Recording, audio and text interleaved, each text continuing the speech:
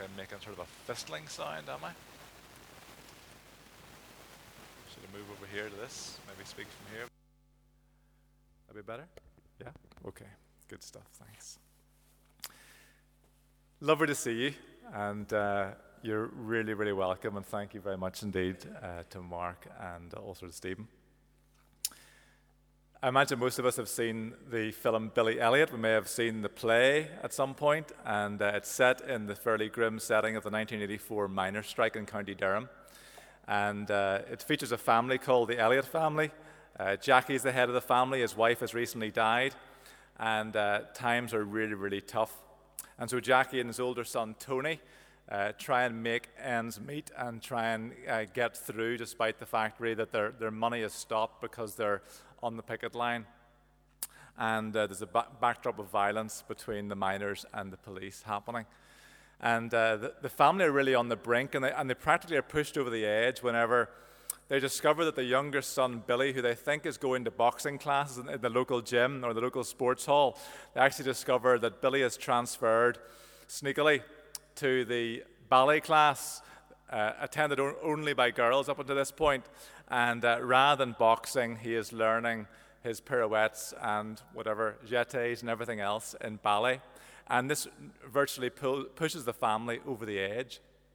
But with the encouragement of the ballet teacher, Billy auditions for the world-renowned London Ballet and manages to get an interview. And in the interview, he's asked to move to the music. And what Billy does can only be described as unorthodox. It doesn't look anything like ballet whatsoever. And it looks as if failure is inevitable. But just before he leaves the room, one of the panel, a lady, says to him, "Billy, what does it feel like whenever you're dancing?" And Billy tries to sort of stutteringly say what it feels like whenever he's in the midst of dance. And he says, well, it feels a bit like electricity. It feels like a change in my body. There's like a fire in my body. I sort of forget everything. I sort of fly like a bird. And what we recognize Billy is saying in lots of different ways is that he finds freedom in the midst of dance. He forgets everything apart from the dance. And he discovers what freedom is about. And Paul, in our reading today in Galatians 5, he's writing to this church in Galatia, and he's encouraging them not to give up on their freedom, the glorious freedom that they've been given in Jesus Christ. And so he says, you, my brothers and sisters, were called to be free. The thing that all this reality about, what all this church and Christian faith is about ultimately, it's about freedom. It's about not just temporal freedom in the here and now, it's about eternal freedom. And Paul is saying to them, don't give up on this. The early church leaders used to describe the Trinity, the Father, the Son, the Holy Spirit, in the term perichoresis, that they described the Trinity as being part of an eternal dance. The word peri means around, and the word choresis is the root of our word choreography. And so what it's saying is the early church leaders said, we believe what the Trinity is doing right here, right now, is dancing around. There's this dynamic movement, a dynamic relationship, and there's this love and joy and mutual respect that is constantly going on, that God is not static, God is dynamic even within himself, and actually it's a holy dance, an eternal dance between Father, Son, and Holy Spirit, where they're constantly looking at one another with mutual adoration, joy, and peace. And the amazing thing about creation is that you and I were invited into that. The human beings alone were capable, the Bible says, of entering into the perichoresis. That we alone were made in the image of God, that we alone were made in a way possible for us to enter into a relationship, into a dance with God. No other part of creation can do it. But human beings, innate within us, is this eternal hunger and thirst for what is beyond our sight and our hearing and our taste and our touch and our smell. As it says in the Bible in the Psalms, that we're restless until we find our rest in God, that God has set eternity in the heart of human beings. In other words, we have this sense that there is a greater purpose, that there is something more. And the early church leaders were saying that's because we're all made to dance. I don't know about you, but normally it causes some hilarity whenever I take to the dance floor. I only do it very rarely. I think the last time came about a year ago, just after a wedding. But I believe that Jesus Christ today is doing what he's always done, and that is inviting us onto the dance floor. Fear not, it's not a dance floor in the way of spinning lights and globes and everything else. It's about the eternal dance. It's about entering into a relationship with God the Father, Son, and Holy Spirit. I think the first thing Jesus would say to us today is join the dance. Step onto the dance floor. Because the relationship starts whenever we're willing to move away from the wall or get up from our seats and we're willing to join the dance that Jesus Christ died for us to be part of. See, Jesus Christ came, he lived, he died, and he rose again. The first two chapters of the Bible describe for us being made for this relationship, being made for this dance in the Garden of Delight, the Garden of Eden. And then there seems to be in these first two chapters this wonderful relationship between the man and the woman and God, and everything is in perfect harmony. It is just this dynamic perichoresis of joy. And then we know in chapter 3 what happens is that human beings, Adam and Eve, they begin to step out of the rhythm of the dance and they start to go their own way with dreadful consequences. First of all, we see them stepping on each other's toes and blaming each other for things. Then they blame creation, and they blame the devil, and they blame everybody else. And then they start to unpick the beauty of creation. They start to pick fruit from trees they shouldn't pick fruit from. And Eden, the Garden of Delight, becomes barred. And human beings find themselves, by their own choice, out of the dance. They find themselves out of step with God because they've chosen to step out of the dance.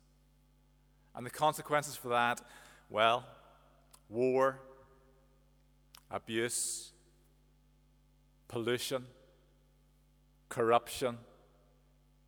The list goes on and on and on as to what it looks like whenever we dance our own dance and don't dance the beautiful, harmonious rhythm with God. And that's the way it continued with every human being and has continued throughout history for every human being except one. Because with Jesus Christ, God himself stepped onto earth and back onto our dance floor. It's amazing that one of Jesus' closest friends, John the Apostle, describes the life of Jesus in words which to me sound a lot like a dance. The Word became flesh and made his dwelling among us. We have seen his glory, the glory of the one and only Son, Jesus, who came from the Father full of grace and truth. Does that not sound like someone who's a beautiful dancer? That what John was saying was that for 3 years, morning, noon, and night, he lived with a man and 11 other men, and he never saw him put a foot wrong. And not only that, but he moved gracefully every moment and every day of his life. Isn't that an amazing statement to say about someone that you've spent morning, noon, and night with? They were just gracious, and they never put a foot wrong. And so Jesus came to die for us. He came because you and I have a serious heart arrhythmia. You see, not only do our feet go to the wrong rhythm, they go to the wrong rhythm because our heart has the wrong rhythm. We have spiritual heart arrhythmia. And so Jesus came to say, let's do a great exchange. I'll give you my heart, which beats in time with heaven and is strong and sturdy and vigorous and in fact eternal. And you give me your heart the one that is faulty and frail and has fatal heart arrhythmia. I live with the heart you give, and you take the heart that I give. And so he died on the cross for us. But he rose again to life because no one and nothing can stop the dance, and no one can stop Jesus Christ. He was raised to life by the Father through the power of the Holy Spirit because the dance was always made for at least three. But amazingly, you and I are invited into this dance. And the first thing Jesus would say to us is, step onto the dance floor. Now, imagine what most of us do when it comes to that moment is that we say, why would a holy God want to dance with an unholy person? And the sad reality is that most of us exclude ourselves from the dance. God is issuing an invitation, and yet we say, I don't think God wants to dance with someone like me. Because the acts of the flesh that Stephen listed are all too obvious to every one of us. Sexual immorality, impurity, debauchery, idolatry and witchcraft, hatred, discord, jealousy, fits of rage, selfish ambition, dissensions, factions, envy, drunkenness, orgies, and the like. I imagine there's not one of us that there's not at least one thing on that list that sounds terribly familiar. Selfish ambition, envy, drunkenness, discord, fits of rage, sexual immorality, factions. I imagine for all of us, there are things in that list that we don't just know the sound of, we know what it's like to actually live it. And so we think, a holy God would not want to dance with someone like me. And yet I believe Jesus Christ is here today, afresh, saying to every one of us, join the dance. Come onto the dance floor. I think the second thing Jesus says to us then, if we're willing to have his heart and have this great heart exchange, is to listen to the rhythm, because the beauty of becoming a follower of Jesus Christ, the beauty of entering the dance and having this great exchange is the fact that we now have within us a heart that beats to the rhythm of heaven. That's why it's completely useless to try and live a life, as we spoke of last week, it's completely useless to try and live a life where you follow in the footsteps of Jesus Christ without the Spirit of Jesus Christ within you. It never, ever works. Because the only way to step onto the dance floor and move to the rhythm of heaven is to have the heart of Jesus Christ, is to have the Spirit of Jesus Christ within us, is to have the great exchange. And so in Matthew 11, another close friend of Jesus in the Message paraphrase uses this in terms of Jesus talking to his followers. Jesus says to us, walk with me and work with me. Watch how I do it. Learn the unforced rhythms of grace. I won't lay anything heavy or ill-fitting on you. Keep company with me, and you'll learn to live freely and lightly. And how that happens is that we seek out the presence of Jesus Christ. We seek to listen to the heartbeat of heaven that is now within our breast. And we seek to listen. One thing struck me this morning just in praying, that I sort of thought, ironically, the time whenever I see God most clearly is when I have my eyes closed and my glasses off. The time when I hear God most clearly is when there's complete silence in the room. If we want to be able to hear the heartbeat of heaven, of Jesus Christ in us by his Spirit, when we've been washed clean by his blood and death and live by his resurrection, then we need to enter into the silence of heaven, the silence of eternity, and to once again be recalibrated by the heart of heaven the Holy Spirit within us. Matt Redman, a singer, wrote a song a couple of decades ago that summed it up beautifully. I've heard so many songs, listened to 1,000 tongues, but there is one that sounds above them all. The Father's song. You sang it over me, and for eternity it's written in my heart. Heaven's perfect melody, the Creator's symphony. Now you're singing over me the Father's song. You and I are designed to dance to the Father's song. Everything else is just emptiness. Everything else is just existence. Everything else is just a pulse for 70 years or 80 years, whatever it happens to be. You and I were created to dance with Father, Son, and Holy Spirit. And I imagine for us, particularly at this time, there's a temptation for all of us to think, the head of the WHO said the other day, hopefully within 2 years we'll get this thing cracked. And I think there's a temptation for many of us to think, I'm going to mark time for 2 years. I'm just going to concentrate on staying alive and keeping my bank account in the black, and hopefully I'll come out the other side. And in a way, you've already had a pact with yourself to say, I'm not going to dance anymore. I'm just going to try and stay alive. But Jesus dances, and he invites us to move to the music with him. And the thing about moving to the music is that it doesn't matter what's going on out there at all. It's not to say that we're careless. I think we should be careful.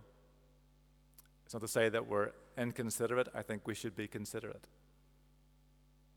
But the thing about the dance of heaven is, as the history of the church is shown, is that even in the midst of the most dire places, and there have been human beings and Christians in far worse places than we've ever experienced, people have continued to dance in the midst of Nazi concentration camps, in the midst of a Holocaust, in the midst of facing starvation and death, have continued to dance to the rhythm of heaven, even when all around them seemed like hell. And that is the amazing thing about the dance, the perichoresis of heaven. So Jesus invites us to move to the music, and the reality is, for many of us, that's when we pull back. I imagine for the vast majority of us here, we have stepped onto the dance floor. We have asked for the rhythm of heaven. We've asked to become Christians, to ask Christ into our hearts and to give us a new start. And then he asks us to move to the music with him.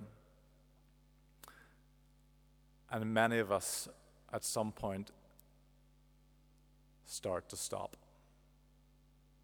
See, the thing is, to dance, you need to be willing to be really stretched.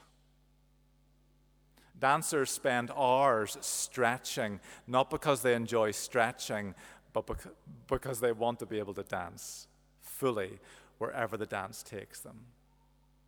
And the thing about the dance is that in the Old Testament, it showed us that it was a bit like painting with numbers, that the people of Israel, they had their faces down towards the ground, and they just tried to step on the places that they knew was the safe ground. Do not kill, do not steal, do not commit adultery, do not worship idols, honor your father and mother, keep the Sabbath day holy. And all the time they were trying to put their feet in the right places, and they were looking at the ground, and it just wasn't working. Because a true dance, a joyful dance, a free dance is one where you don't look at the floor. You look into the eyes of the one with whom you're dancing because you love them. And all of a sudden, you're dancing in a way where, yes, your feet are going in all the right places, but like Billy Elliot, you've forgotten all about your feet altogether. And what Paul says is, he sums it up in this: if you want to know what it means to always take the right step, if you want to know what it means to fulfill the law, here it is, plain and simple. You love your neighbor just as you love yourself? Do you want your feet always to go in the right place? Well, love your neighbor just as much as you love yourself.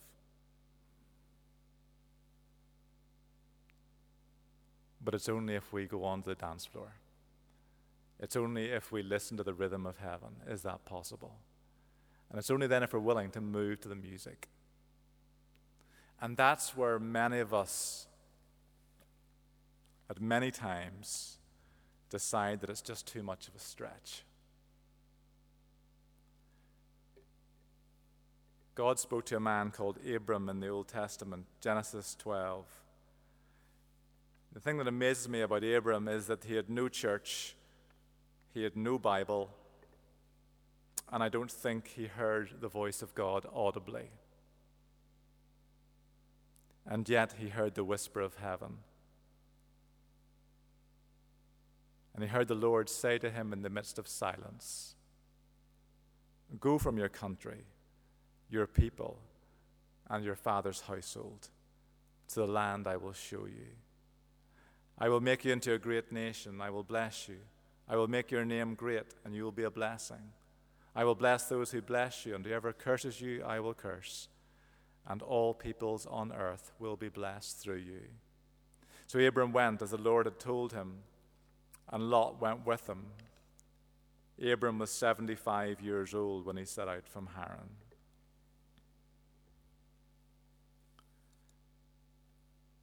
The thing about being willing to listen to the voice of God is that many times we'll find that he asks us to do something that we just think is just too much of a stretch. It might be to do with our circumstances, our job, our home, or our finances, where God says to us, "I want you to up sticks and move." It might be about our character. We have a short fuse. And we go around saying to people, "It's just the way I am." We go around saying, "I'm just someone who's very low in confidence. It's just the way I am." And yet Jesus is saying to us something entirely different. Could be to do with our relationships, the friends we hang around with, that we know they're destructive friendships. We know they're unhealthy relationships. And yet we continue. And we ignore the stretch that Jesus is asking us to make. To be called to a life of celibacy. Or to be called to a life where we marry as a Christian, we only marry a Christian, because the Bible says that's the way to go. And the reality is we can't dance with someone who's not a Christian because they cannot hear the rhythm of heaven. We'll only stand on their feet, and they'll only stand on ours.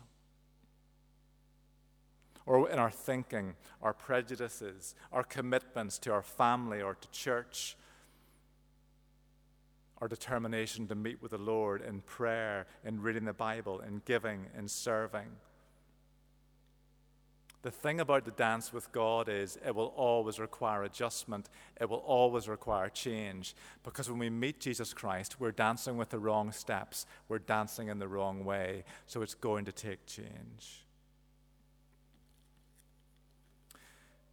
I became a follower of Jesus Christ when I was 14 years old. And much to my surprise, he called me to follow him and dance with him. And he called me at the same time to be a Church of Ireland minister. No one was more surprised than me. And the 2 years of my life that led up to that were probably some of the darkest of my life. I vandalized property. I stole. I lied. I got drunk as often as I could. Between the ages of 12, 13, until I was 14. And even when I took that step to be a follower of Jesus Christ, for months I wouldn't call myself a Christian because I didn't feel I was worthy to bear the name. Until a wiser, older Christian said to me, "Nigel, you've got to think, you've got to know, your life is no longer about what you have done. Your life is now about what Jesus Christ has done for you." I wonder if you're here today and you're thinking, I would love to dance with God, but why would God, a holy God, want to dance with such an unholy person? And I want to say to you today, there is nothing in your past to disqualify you from the future that God has for you. There is nothing in your past that can disqualify you. There's only one thing that can stop you, and that is your own no.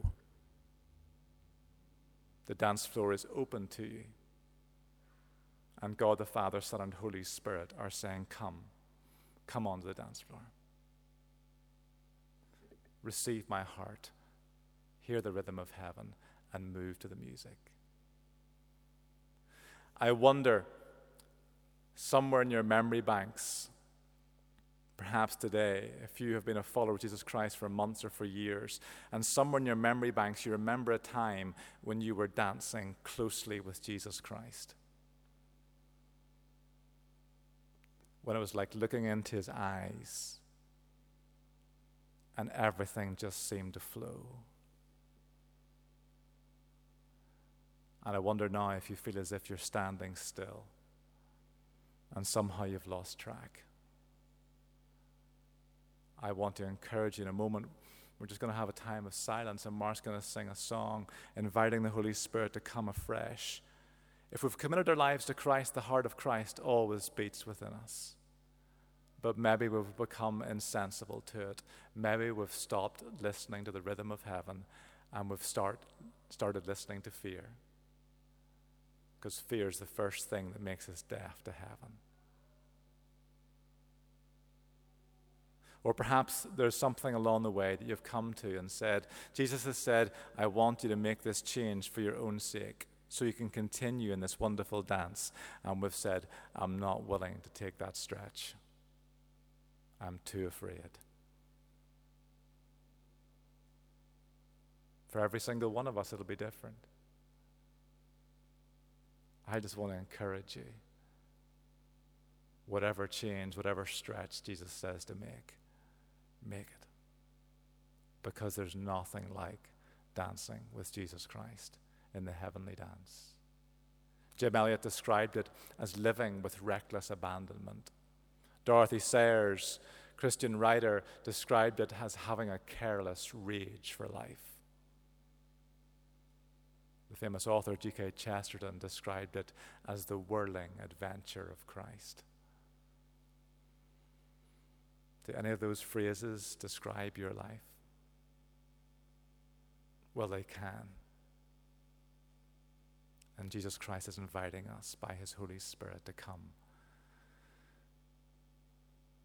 and move to the rhythm of God on the dance floor, and to look into the eyes of Jesus Christ and discover what it means to be loved beyond our imagination. Let's stand together.